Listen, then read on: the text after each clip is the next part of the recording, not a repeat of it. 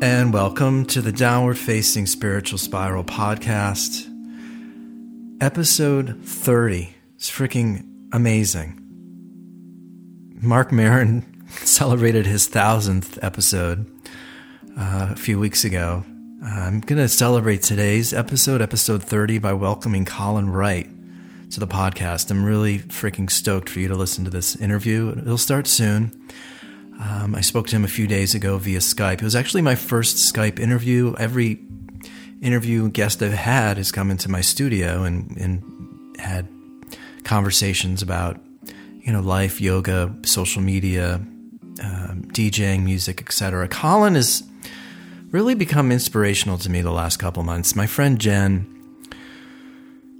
just been excited by my enthusiasm of the things that I've just been paying attention to. So I think, when I thought of minimalism for so many years, I thought minimalism was about, getting rid of items, not owning things that you really don't need. But Colin and Jen have really made me aware that it's more about an attitude, about self-awareness, really paying attention to the things that you allow into your life. And I think, wow, as an artist, as a creator, as a chef, or even you don't even have to be an artist, just somebody who's alive and really pays attention to the things that they bring into their life. I think Colin is somebody really worth paying attention to. He was living in Los Angeles, owned a branding agency, very successful, but at a very young age, he decided to give it all up and started to write, started a podcast, traveled around the world, basically allowing his followers on his blog to decide where he should be living for 4 months out of the year. He's gone on to write over 30 books. He's probably most well known for being a minimalist, but he also has a podcast called Let's Know Things. I'm just saying all this because I didn't really get the chance when I was interviewing him to just sort of throw accolades at him and just tell him how much I'm impressed and let people know that you have to pay attention to him, because I think he really has a lot of interesting things to say. And I read a couple of his books recently, one called Considerations, the other one Thoughts About Relationships. And again, I just think, our brains get so ingrained with the way we think, whether it's by the way we're raised, our parents' thoughts, or the things that we consume via the media, things we read. And the thing that's so concerning to me is I just get the sense a lot of people now are not reading much. They're not having conversations. They're primarily in their free time just staring at Instagram or staring at their phones. I think we need to be reading more. I think we need to be asking questions and considering and just pay attention to what we're consuming day in and day out. And I just think it's something that I think sort of symbolizes the way Colin lives his life. So I reached out to Colin maybe a few weeks ago and asked him to come on the show. And he graciously said yes. So really excited for you to take a listen to the interview. Really couple quick housekeeping things here. Voyage LA, the magazine here in Los Angeles, obviously just released a pretty cool article, a story about me and sort of my pursuits, my creativity, the podcast, and sort of where I'm coming from. So I'm part of the Thought Provoker series in their magazine. And I don't know, I think it's worth, if you really sort of want to have a sense of where I'm coming from, I think the article does a pretty good job. It's voyagela.com, or just type in Voyage LA in the old Google and it'll show up. Back in the studio, got a couple other songs coming at you. I'm really excited. Kevin Penner, my mixer, is mixing one right now in Hawaii, and I'm sort of finishing up the vocals on another one. And I'm also starting a Patreon, which you should probably, you'll know about it probably. By the time my next podcast releases, it'll probably be live, but it'll probably be patreon.com, Eddie Cohn. Just there's so many things I'm doing creatively with the podcast, writing, music, writing my book, teaching yoga. I also got hired to teach yoga at a new studio in Culver City, which opens in June. As we get closer to that, I'll let you know. Anyway, so just so much is going on, and a lot of my friends have been telling me I should start a Patreon to just get involved in my process so I could share more of it. And anyway, so yeah, keep an eye out for that. I guess that's it for now, but just super grateful that Colin made the time to come on the show. And I really hope you enjoy the interview as much as I did. So thanks so much for listening.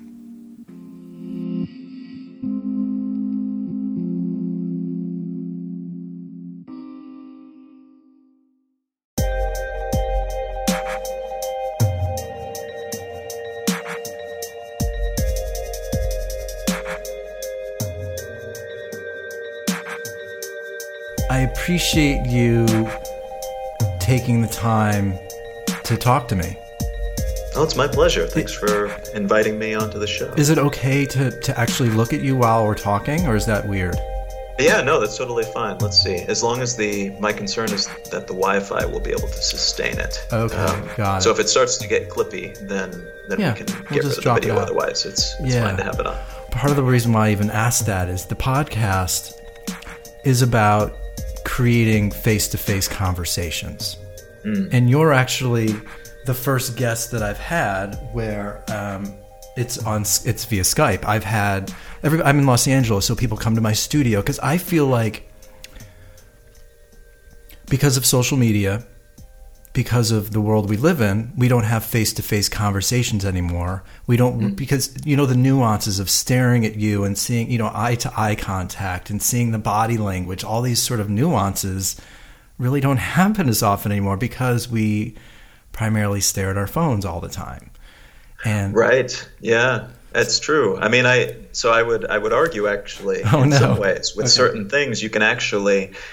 We are developing, and we haven't gotten there yet in the same way that we have with body language and things like that have had generations to percolate. But I do think that we're developing new technology-augmented communication methods that I think could help us someday in terms of communicating more and empathizing with each other more and things like that. But we are at the early stages with that. And unfortunately, there's a lot of fairly toxic incentives in the mix right now that encourage us to communicate faster and more, but also communicate less as a consequence. Can you explain them a little bit as to what you're referring to, where the technology could actually help us communicate more? Yeah. I mean, so I go back a lot to actually something that I didn't get at first, emoji. I totally didn't understand it when I was like traveling around the world and not texting people as a consequence, typically, when all of that was happening. So the early days of the smartphone, I did not have a phone actually for a full year. And the rest of it, I had like a feature phone where I could easily hot swap the SIM cards when I was going from country to country. Sure. And so when the emoji thing happened, it came to the US and it became baked into all smartphone technologies. I wasn't texting anybody. And so when I came back to the U.S. and I was in the country for a little bit and finally had the opportunity to try these things out, I simply didn't understand it. It was something that had happened when I was away. It was something that seemingly everybody else understood in some way. And I was just like, what is this nonsense? I'm still texting like complete paragraphs to people using full punctuation and wondering why they don't seem to care. But then after I used it for a while, I realized there's actually certain things that you can communicate fairly evocatively using these little emoji, especially in context, especially in the context of other conversations you've had with that person. This thing refers to this other time where we had this conversation about whatever and use this thing jokingly. So you can like reference back to those sorts of things. You can insert innuendo. You can insert additional nuance to a conversation using certain types of emoji creatively. Sure. It's something that, again, is not fully baked yet, but I think it gives an indication of what even a super simple technology like little images being sent where we would typically use text, how that could be used. And that's not even getting into the more complex dynamic of things like virtual worlds where we could then perhaps even in a more literal fashion experience things from somebody else's perspective for a time. Wow. To me, you sort of symbolize, I know a lot of people think of you as a minimalist, quote unquote, but you're so much more than that. I mean, you're a writer, you're an author, you're a traveler, I feel like you're an influencer. What's so interesting to me is that we think about Instagram influencers, but I think you're sort of a lifestyle influencer. The reason why I became interested in you and why Jen presented me to you is I'm thinking, below the surface in the sense that to really connect deeply with somebody, I think it requires more than, the quick text, the quick emoji. And I think it requires getting rid of a lot of the distractions. When did you feel as though people may want to pay attention to the way that you live? That's a good question. I mean, in 2009, when I started to do things a little bit differently, started to live a fairly unusual lifestyle, started traveling full time, that was when I started to actually write in narrative form about what I was doing more frequently, but then also trying to compile what I was learning along the way into one, for me, lessons, things that I was picking up along the way to make sure that I paused and assessed and stopped to appreciate those things that I was learning from other people and just from experiences along the way. But then I was also figuring out different ways to share them with other people. And a lot of that was through my blog, through newsletters, through books, things like that. But did you have the sense that, I mean, I think, of course, most writers are writing for themselves, but I think something must have clicked where somebody must have said to you, or maybe it was yourself, like, gosh, what you're writing is really freaking cool, and I think a lot of people could actually respond to this. I did have enough people over the years encourage me. In a lot of cases, they were probably just being good-natured about things, and they saw that I was geeking out about this stuff and that I enjoyed investigating lifestyle choices and just really, truly random topics and different ways of looking at the world. And they blessed me with that approval that then allowed me to feel more confident about it than some people might. But yeah, I mean, I think you can. Most people, anybody who's ever gotten approval in that way throughout their childhood, can take it and use that as the seed that then blooms into whatever you want to turn it into. Right. And then it's just a matter of deciding what you're going to do with it. Yeah. Do you feel now, like with technology becoming so over the top in virtual reality and just obviously cell phones and Instagram, I mean, do you feel as though people are connecting more with your message, and are you feeling as though more and more people are reaching out and coming and watching you on tour and hearing what you have to say? Or yeah, and what's been a lot of fun about it is watching how that's evolved over the years. Part of the reason I brought up emoji earlier is because that was one of those holy crap moments for me where I was like preemptively aging myself and deciding it was something that I couldn't get and therefore I didn't have to try.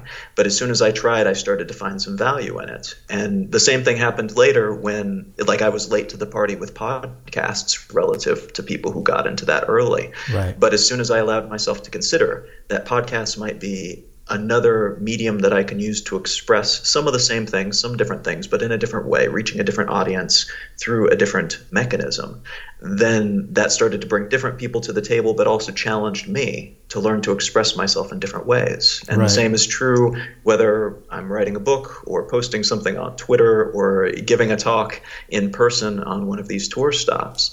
I tend to find that I am at my best when I'm vehicle agnostic, and I don't focus too much on what the delivery mechanism is, except in that it kind of determines the shape that message takes and the type of person who I'll probably reach with it. Yeah. You do ooze a lot of confidence, and do you ever worry or wonder what people are thinking about a particular blog post or a book, or do you get insecure? Like, I hope people really respond what I'm going to say here, or you don't worry too much about the response and you just focus more on what you're writing?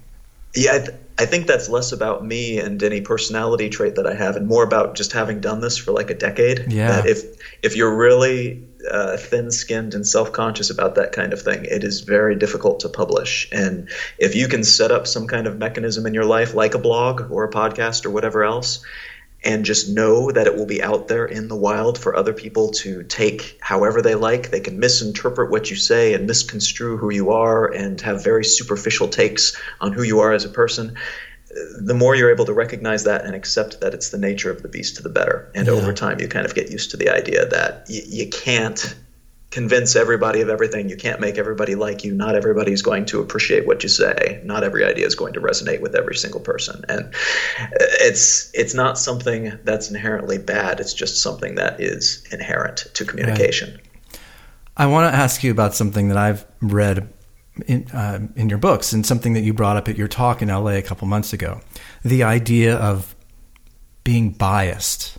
I think that's such an interesting concept. And I really I focus a lot on my podcast about Instagram. I think Instagram is affecting our culture in such a dramatic way. And I don't know if we really know yet, but I believe Instagram and Facebook are doing what they can to manipulate people to stay on the platform. And then people are basically creating their own movie or their own Truman Show and making themselves out to look as great and as knowledgeable as possible. So I think the bias is now, it's not just the news media that has the bias or the opinion piece in the New York Times. I feel like even when we casually turn on our phones or Instagram or Facebook just to chill out for 5 or 10 minutes, everybody is sort of putting their best foot or their best life forward. And I think it's trickling down and affecting our brains. And I just think it's really intelligent and perceptive of you to think about how powerful being aware that you might be getting somebody's biased take on something. And explain how you even thought about that and why you think that's so important now. Oh, thanks. To me, I think that probably arrived in my the collection of topics that I like to talk about, and became something that I ruminated over a whole lot, a core component of my my current in development philosophy, I guess you could describe it as. When I started to recognize my role as not just a communicator, but a consumer of communication. And I recognized how much everything I was taking in was then going back out in different directions, even if it wasn't something where it was a direct regurgitation. Everything I was soaking up every single day was in very large ways or very small ways influencing what I was putting back out, whether because I supported it or disagreed with it, or in a more neutral sense where it just kind of permeated the air in which that I was breathing. Recognizing that in myself made it much easier to recognize it in the media that I was taking in and the media that I was putting back out. And I think what you're talking about with Instagram's not the first to do any of these things, but they did it in a very, very refined way and a very visual and accessible way. And as a consequence, they were able to take a whole lot of what's been done before and what continues to be done on other networks. And they were able to, I don't want to say perfect it, because that implies that there's something like perfection here and that it's something that we should aspire to. But they've taken a lot of those same motivations and a lot of those same methods and purposes and metrics of success and lumped them together into this super network that is aimed very specifically at a very specific age demographic, because Facebook does a lot of the same stuff, but the people on Facebook are not as influential because they are not the target of the same marketers that people on Instagram are. Yeah. It's interesting. When I first heard the term minimalist, and this was years ago, I would think about objects, physical objects, but I like the way that you talk about it. It's more about being aware about what you're bringing into your life, not just objects, but intellectually, the people that you have dinner with, the people that you're influenced by. And that's why, my take on Instagram and why I'm kind of negative about it is if you're not careful, and I think about the people that are in their teens and their 20s that are using that platform all the time. Their brains are influenced by that onslaught of information and pretty pictures. And do you think, and it's a two-part question, but the first part is, do you think that this platform is toxic? I mean, do you think it's creating some toxic behavior in the world, or is it something that we need to be careful of? Yeah, with the caveat that I think, like any tool, it can be used more appropriately or less appropriately depending on what your particular goals happen to be. I do think that it encourages us to use it inappropriately for most of our goals, assuming that most of us do not want to be distracted all day and fed. I don't want to say inessential, because for somebody that might not be the case. But for most of us, it's not very beneficial to have a whole lot of our time and energy and psychological wherewithal invested in stuff that is not immediately meaningful to the things that we actually care about or our individual lives and concerns. And that is what it encourages us to do. It encourages us, because of the incentives that are in place for this company, for Facebook and all of its other properties. Right. They benefit and they flourish if we give up more of our attention and if we interact in various ways that they can measure. And these interactions don't have to be anything that benefit us. And most of them, when they optimize for that type of interaction and attention, actually is anti-beneficial to us. It is something that can be harmful to us in different ways. In a lot of cases, and in most cases, it's kind of a weird neutral harm where it's not like smoking a cigarette, but maybe it is something like sitting quietly on the couch and watching television, where it's not inherently harmful. You might be interacting with something valuable, something that inspires you, something that triggers something amazing and valuable, but chances are probably not. Chances are it's probably encouraging you to sit there and not be interactive and not grow in any way, as opposed to actively harming you. Now, on the other end of the spectrum, there are definitely things on these networks that are actively harmful, in the sense that they make us feel a certain way about ourselves, make us believe certain things that are clearly not true if we look at any other sources. They transmit kind of idea viruses, like very harmful memes. Memes in the sense of like a piece of idea material that's transmitted from person to person, rather than meme being, jokes on the internet. Right. But in most cases, I think the part of the reason that they can be so harmful is that they're not obviously harmful on a day-to-day basis. They are harmful in the way that they kind of suck away our time and energy. And that's something that conceivably, if we're really, really intentional about it, and this is something I go back and forth with for myself, is making sure that I'm aware of what I want to accomplish with this particular tool, and that I'm doing everything I can to get that and not suffer from the downsides of it. And if at any point I find myself unable to do that, or if at any point the downsides outweigh the upsides, then to be able to walk away and know that you can, and know that it will not destroy your sense of self or anything else about you in doing so.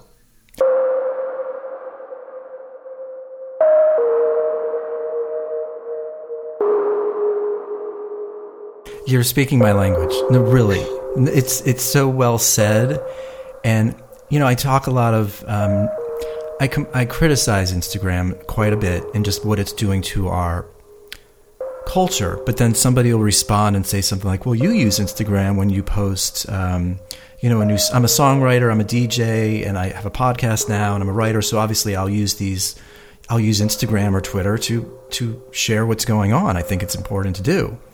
I think if you're an artist or a writer, you would be foolish not to use these platforms, because it's a great way to get people to see your work and to let people know that, hey, I just finished a book. I want you people to obviously read it and consume it. I think as long as you're aware or consciously know why you're using it, and it's to be proactive, I think, about sharing your product or sharing your beliefs in the world, I think it's a powerful tool. I just think the brain has this way of being manipulated so easily. It's so soft. It's like water in a sort of way. It can just move so effortlessly in any which direction. And I mean, it's important to remember too. I tend to think that there are not any inherently evil tools or bad tools. It's about how we use them. But there are a lot of very intelligent, very highly paid people who are sitting around all day, every day, paid to figure out ways to get us to sit on these networks for longer durations, interacting in the ways that they care about that, again, don't necessarily help us. So these things can be useful, but we are kind of at an inherent disadvantage because of all these tools and techniques and the psychological research. There's things called dark patterns, which are means of building user interfaces that cause us to do things that we don't want to do, that we actively go in and say, I don't want to do this, but then we're kind of slowly, subtly, subconsciously manipulated into doing things that we don't want to do because of the colors that they use, where they place the buttons, changing up the interface partway through a multi-step process. Right. It's very, very clever. Like, it's the type of thing that once you look into it, you have to appreciate how conniving it is. It's like really well done conniving machinations. But unfortunately, it's something that we are typically the target of. And it's not evil people who are doing this stuff. It's people who are part of a system that encourages them to propagate that system. because the system itself requires those types of actions to flourish. Now, I think there's ways that we could probably move these tools in a slightly different direction, but I mean, current economic conditions don't really encourage that, unfortunately. Right. How, obviously I read your story and saw you speak a couple months ago. I just think your level of self-awareness is really high. And I know you were living in LA at the time, and was it a graphic design or web design company that you had created? It was a branding agency. Branding agency. Yeah. And at what age did you realize, being at this company, that this isn't for me? Because I could see why somebody maybe 35, 40, or 50 comes to this realization, but you were really pretty young to have this realization to say to yourself, I can't really do this anymore, or I don't want to do this anymore. And then, and then I guess the next part of the question is to turn that into becoming a minimalist and getting rid of everything but 51 items, 51 or 52? It's hard to say. I think it might have been 52, but 52. I stopped counting at a certain point because I realized I was accidentally communicating to people that minimalism was about the number of things you have, which is not the case. That's what I used to think it was about until really reading about you. But I just think, can you explain that process a little bit of emotionally what you were experiencing, and then to come out of it where here you are traveling the world, writing, you've written over like 30 books, I think, at this point. Something like that. Yeah. I mean, it's really, I don't know. There's just something about you and the way that you live that I think is so inspirational. So I just would love for you to backtrack a little bit and talk about that process of sort of what was going on when you left your job, and then the process of deciding to really change your lifestyle. Thanks. I appreciate that. So I was 24. This was in 2009. A little bit older now. And this is in Los Angeles. This is Los Angeles, though. This is Los Angeles, yeah. And I was running a branding studio. It was my third business, so I'd been kind of doing the work hard, play hard thing since I was 19. Had that entrepreneurial dream before it was cool. So I didn't get the credibility until much later. Back when Facebook became popular, that's when people were like, oh, entrepreneur, how cool. Up until that point, I was the weird dude running my business in school and being very broke while doing it. Right. But this business did really well, and I worked my ass off and was very apartment poor for a while, and then ended up in this nice townhouse over close to the beach, and was living a version of the kind of stereotypical, I guess, American dream in terms of possessions and housing and having a job that people appreciate as being a credible job. And I kind of hit the far end of a pendulum swing, I think. It swung all the way out to the far extreme, and I had a moment of realization that this was just not something that was sustainable. But on top of that, it was not something that was actually allowing me to do the stuff that I cared about or accomplish any type of success by metrics that were actually meaningful to me. And I was, in fact, putting aside the things that I could be doing to meet those metrics, which is trying to see the world from different angles, trying to three-dimensionalize my view of things, trying to challenge my own perceptions, trying to learn. Here I was sitting around just earning more money for the sake of earning money, rather than spending that money and my other resources on the stuff that I was telling myself was actually a priority.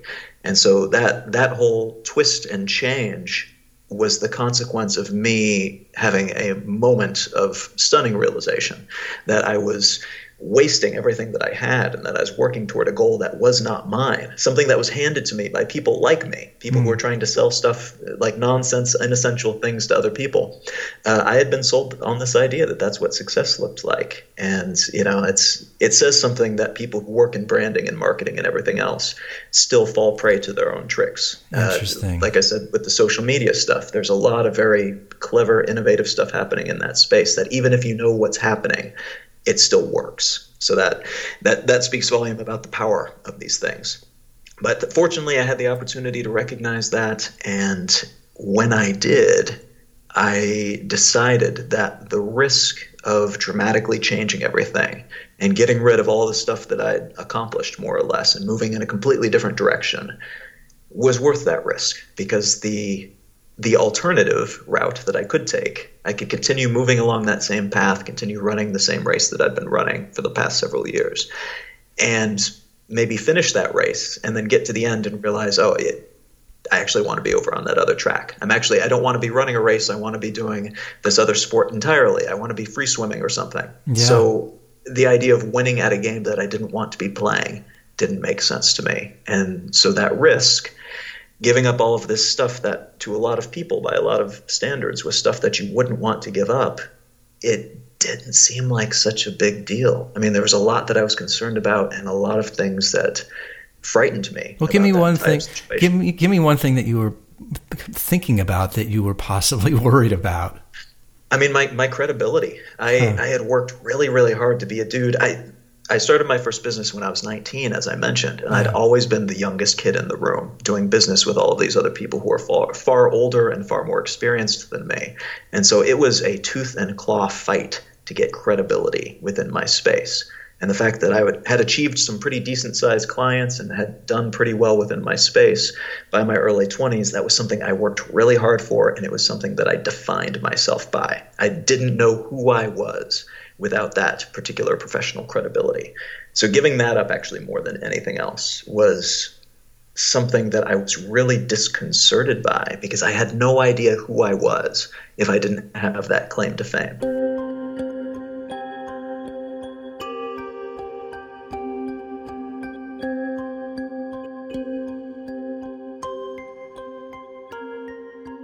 Now, were you writing as a kid, or when did you start to write, or was writing? How did you know that I read Considerations.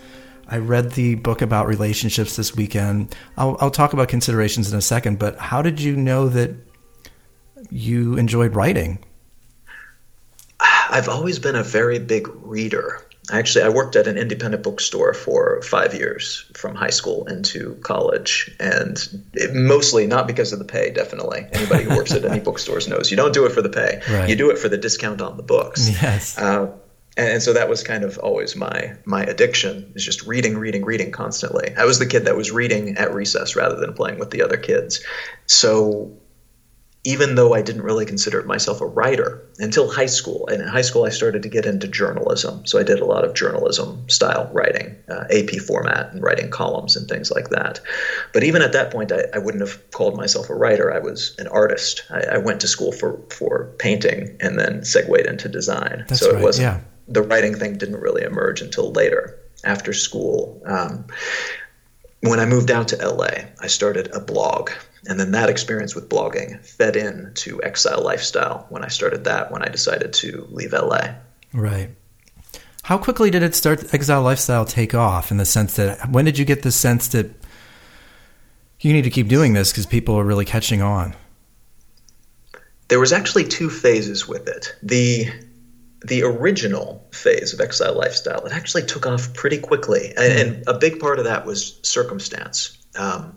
The story of my career, I think, has in part been a story of right place, right time, where I got in right at the right moment when a technology was not oversaturated and mainstream yet, but was just about to hit that point. So With blogging, with self-publishing, with podcasts, I got in at a pretty good moment with each of those. So that a lot of any success I might have ties back to that happenstance. But I also had a particular story where I had this credibility that I could point to and say, here's entrepreneurship stuff that I can tell you about, but also I achieved this level of success and I'm giving it away for this other type of success that I want to pursue. But also, I got rid of everything that I owned and I'm letting my readers vote on what country I'm going to move to next, which was a fairly compelling – it was partially marketing gimmick, but a lot of it too was just that I didn't know where to go. And so I decided to foist that responsibility on everybody else. And it ended up being a really great way to draw people in pretty quickly. So it wasn't just about leaving your job and creating a new lifestyle. I feel like you also, well, it was about creating a new lifestyle, but you also wanted to travel as well. That was the core component of Okay. it. I didn't know exactly what my life would look like, but I knew I needed to get the hell out of Dodge. I mean, I had never left the country, and it was something that it's not a huge deal for people who don't want to. Like, if you don't want to travel, I'm not dissing that priority. But for me, it was something that I told myself was this big priority, this life goal of mine. And yet here I was sitting on all the resources that I needed to do it and not doing it. Yeah. Which it was a huge mismatch of priorities and actual action. And then how did you come up with the idea of having people vote where you're going to travel? I mean, it's funny. It is sort of marketing, you're gimmicky, but it works. I mean, obviously it's worked, but how did you? I mean, the thought process for me was, one, I really didn't know where to go, so I figured everybody else was a more credible source for that type of decision than me. But two, I really wanted to get other people involved in thinking about it as well. So the idea, and this is actually a big part of why I continue to use Instagram as well, putting stuff out into the world that gets people thinking about where they would go. And I've had so many people email me over the years that thinking about where they would go, voting for where I should go, made them realize, you know what, I actually really want to go to that place. I'm going to put it on the calendar. I'm going to figure out a way to make that work. And the same with other types of messages and social media and things like that. Put out an image of a place that people didn't know existed, and it may catalyze some kind of action. You're so logical in the way that you're explaining it, which is really. But I don't know if you remember the question I asked you in LA, but your response to what was going on in your life could be looked at as being a bit extreme. And then having people voting where you should live and move every 4 months is pretty extreme, I would think, or at least somewhat extreme, in all due respect. And I was wondering, and then the two gentlemen I just watched the Minimalist documentary, and I suddenly forgot. Josh and Ryan. Yeah. I asked all of you, does it require an extreme level of exhaustion or frustration or burnout to respond with this sort of minimalistic attitude or approach to living your life? Or is it something that it can subtly start to enter your life? I mean, what has been your experience traveling around the world talking about minimalism? Are you seeing a lot of people who are just burnt out and not enjoying their lifestyle, or is it possible to enter this world slowly but surely? I think it's more desirable to enter it slowly but surely. Like the people who are smarter than me or more self-aware than me, they're the ones that are getting out there sooner rather than later. And actually, that's, again, one of the benefits of these tools that we have, if we use them appropriately, is being able to benefit from each other's experiences so that we don't have to reach the end of that pendulum swing. Rather than getting to that point where we've spent decades of our lives working toward goals that don't matter, we can look outward and see something somebody else has done and then use that as the spark for a personal realization that, hey, actually, you know what? I haven't reached that point yet, but that's kind of right. Why am I working toward this goal that is not actually meaningful to me? And I'm seeing that all over the place, especially as we're able now to look across borders, look across cultures, look across different groups that we categorize ourselves into.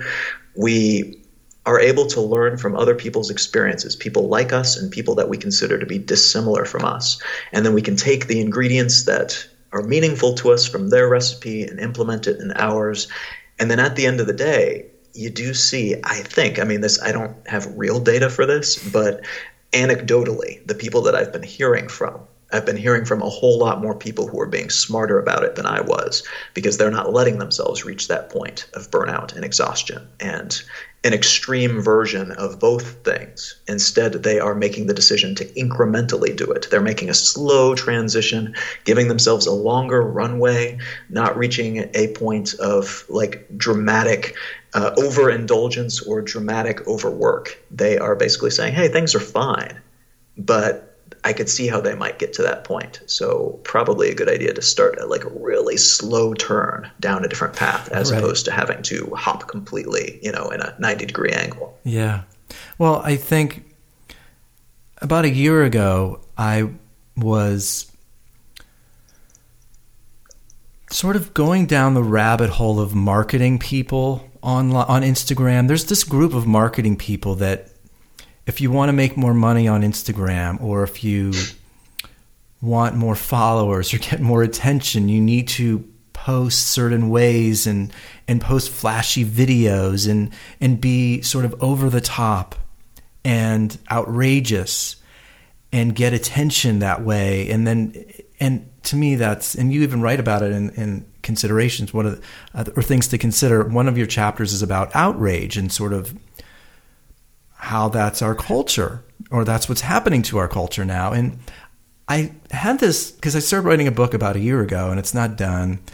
But I was at the beginning of writing the book, I was realizing I'm having a really hard time focusing, and I'm having a really hard time writing. And I realized I was going down that rabbit hole of I need to be flashier. I need to be doing more revealing photos on Instagram, or be more outrageous. And then I think I was talking to Jen and a couple other people, and I realized, what the heck am I doing? That's not who I am. Yeah. Because I've been an artist and a creator since I was like the age of 3. I started writing or playing piano, and I had this epiphany, and I realized that my life is turning into something that I'm not. But it does feel like the outrageous, the yelling, the screaming, the being over the top, that sort of behavior is what is attracting a huge part of our culture. And I don't want to get political here, but even the way Donald Trump is behaving, whether you agree with him or not, it's getting a lot of attention. I mean, you've clearly found a niche by not being outrageous and over the top. And that's why I respect you and admire what you're doing. But what would you say to those people out there where I feel as though Instagram and the world is telling people that, you need to be over the top and you need to be loud and vexatious, and what would your piece of advice be for maybe the introverts in the world, or sort of the soft-spoken ones? Yeah. So there's a way of looking at social media that I think allows you to recognize it for the valuable thing that it could be, but also recognize how it could very easily go sideways. I am not a big fan of posting selfies. I mean, I'll do it sometimes, but I don't think people want to see photo after photo of me. They want to see the places that I'm going. And even if I do get evidence that people just want more photos of me, well, sorry, I'm not going to sit around and take photos of me all day. I want to share the places that I'm seeing, the stuff that I get to see that not everybody gets to see, and try to share that with more people. One way to look at that is that I should serve my audience what they appear to be looking for. Another way of looking at that, though, is that it's very, very possible to have your life and your metrics of success give way to somebody else's metrics of success, or to be dominated in a way by the pull of a certain type of shapeless crowdthink. That crowdthink might be shaped by metrics that are not their own metrics. It may be that they're served tons of selfies, and therefore people demand more selfies, not because they want more selfies, but because that's what they are served by the algorithms at Instagram. We respond physiologically, psychologically to faces, to images of people in a way that we don't respond to landscapes. And that's something that grabs us by the emotions, and that is something that gets us to click more, which gives them more metrics to work with and causes us to spend more time on these things. So one, it's important to recognize what you're doing it for. There's nothing inherently wrong with trying to serve an audience the best that you possibly can, but that's a really great recipe for burnout, and you should know exactly why you are doing it and be aware of the fact that you are doing that.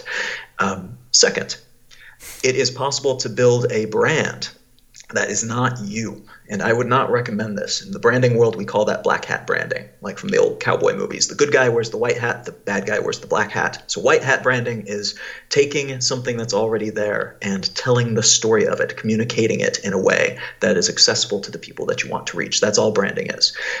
Black hat branding is doing the same thing, but making something up and making it seem as if this company or this person is something that they are not.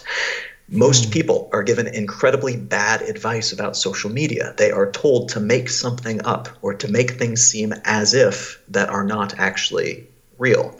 And that's something that can make you a success according to the metrics of success that we are handed, again, by these algorithms that favor things that are not our happiness or us putting value into the world.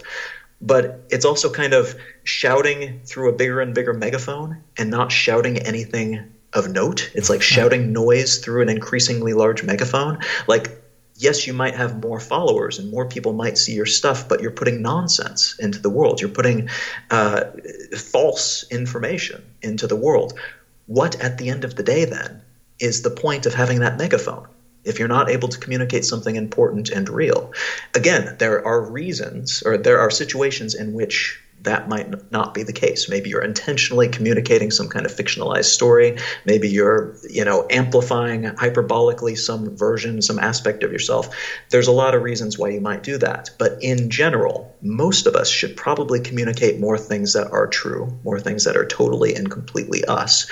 One, because nobody can be a better us than we can. So if you focus on spending more of your time figuring out how to communicate you and your uniqueness to the world, you might have a slightly smaller megaphone, especially at first, but at least you're shouting something important, something of note, something unique and novel into the world, rather than just shouting more of what the person next to you is shouting, which is also noise that is nonsensical and not valuable to anybody. But then also, like, holistically, taking a step back, it's really, really vital to figure out why. Like, why in the first place are you doing any of this? Before you even look at your brand or your message or your niche or anything else that you're trying to carve out, figure out what your motivation is. And for me, something that I decided really early on is that I could probably, if I wanted to, and I had this opportunity actually very overtly offered to me several times in terms of opportunities to publish with bigger companies or to host TV shows or whatnot, to become a simplified, dumbed down version of who I am. And there might be rationales for doing that in some cases, though, or two, but it's important to be aware of the choice that you're making and decide how you're going to use this tool toward what end, and then become better at using it in that way. And that means, in a lot of cases, at least the conclusion that I came to, is making the choice to post more landscapes rather than doing selfie after selfie, selfie after selfie. Yeah. Despite the fact that the algorithms favor one more than the other, I continue to enjoy posting what I post. My numbers slowly but surely grow, which allows me to get an audience who actually wants to be there, as opposed to people who are doing it because they've been tricked into clicking on something. And it's something that allows me to see this as a tool that I use as opposed to a tool that is using me as a tool. Where are you? You're in Seattle now. Yeah. So are you there for, is this your 4-month trip, right? Or is this where you are for 4 months? No, so I'm still on tour right now. So I'm actually on tour around North America through the middle of the year. Where are you going next after the tour?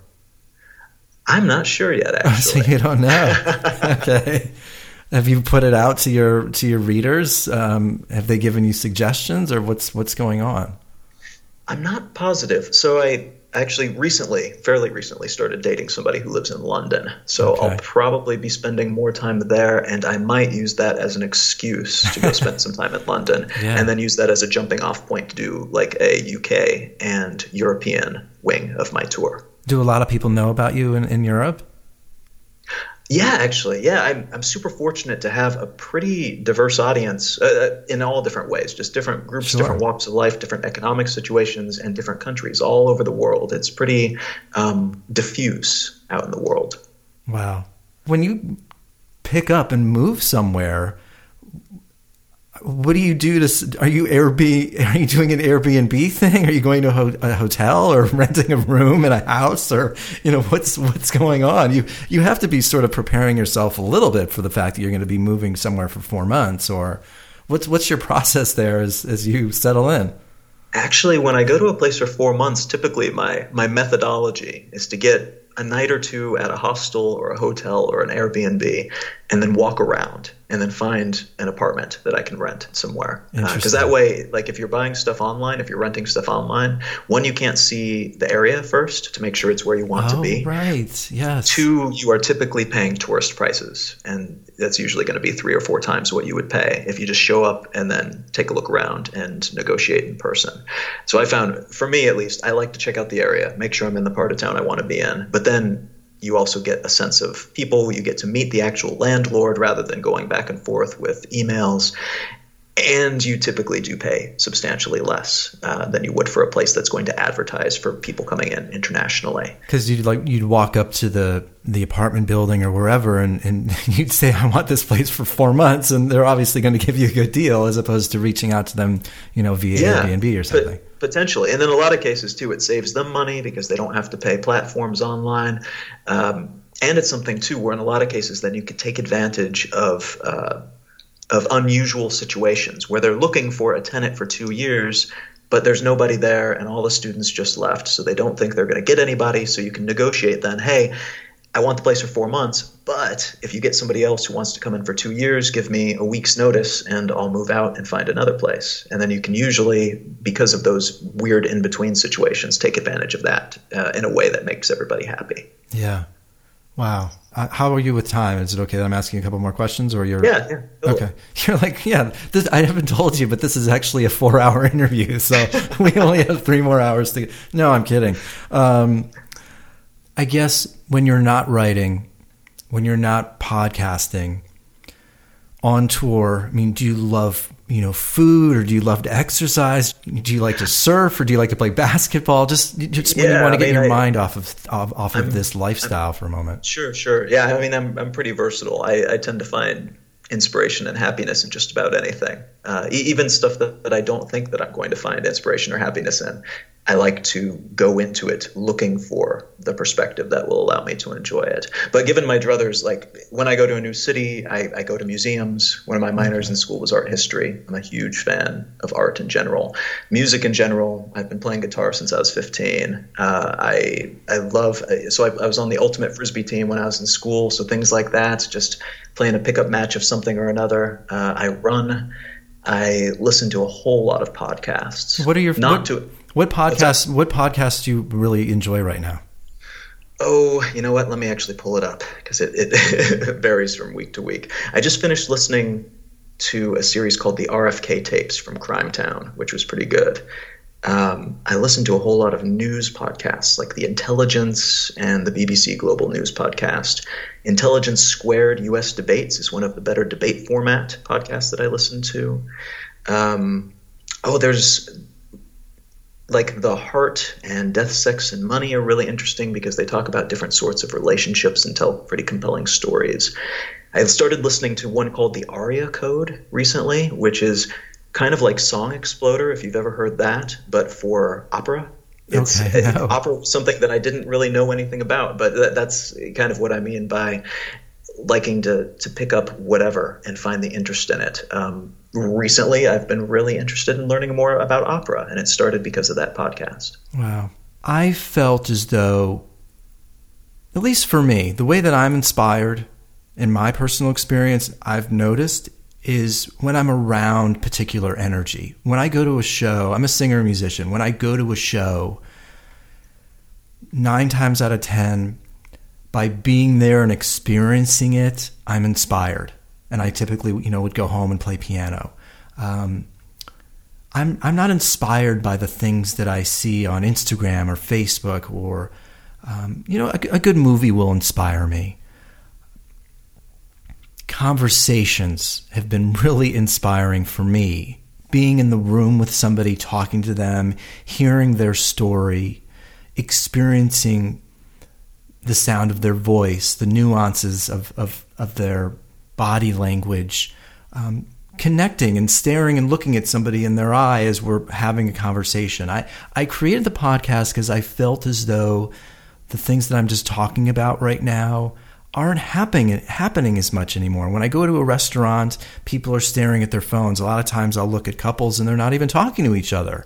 They're just looking down and not communicating. And I think this is taking over our society, and this way of life is sort of taking over our culture now. And I wanted to bring more awareness to the effects of social media and Instagram. I'm a yoga teacher also. I'm doing all these things. And I feel as a yoga teacher, it's important for people to be connected to their own thoughts, their own thinking, because in that clarity, you can make your own decisions and not be biased or influenced by others, but actually be clear-headed and make your own.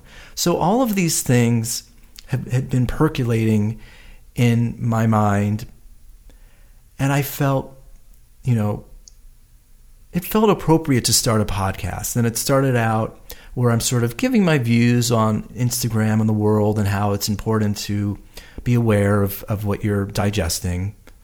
But I also felt I wanted to have people on who could share their story and their perspective and bring the art of conversation back into our lives. Because I don't think, for me, as I was saying at the beginning, talking to somebody and hearing where they're coming from, it's really inspiring to me. It fills my soul.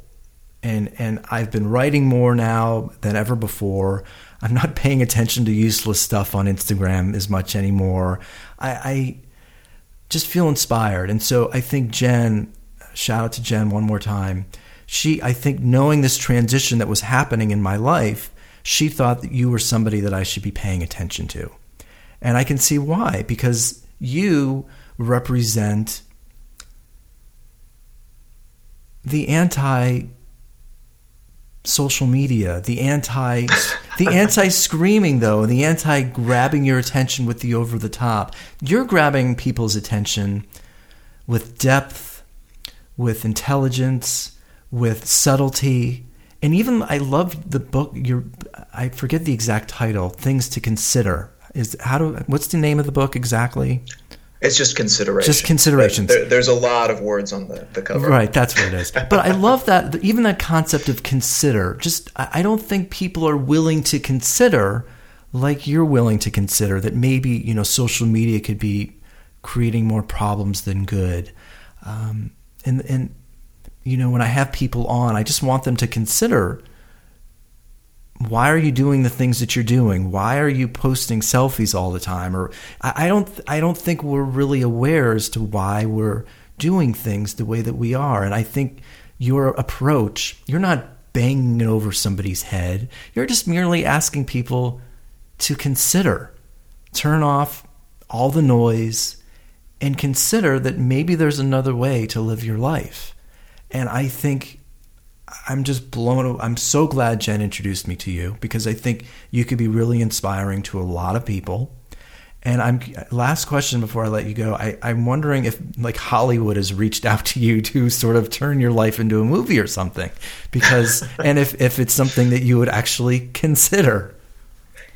If it was done the right way. There's been a couple of conversations like that over the years, but it's never been the right situation. Yeah. There's a lot that can happen in those sorts of industries that'll turn things into something that they're not. And sure.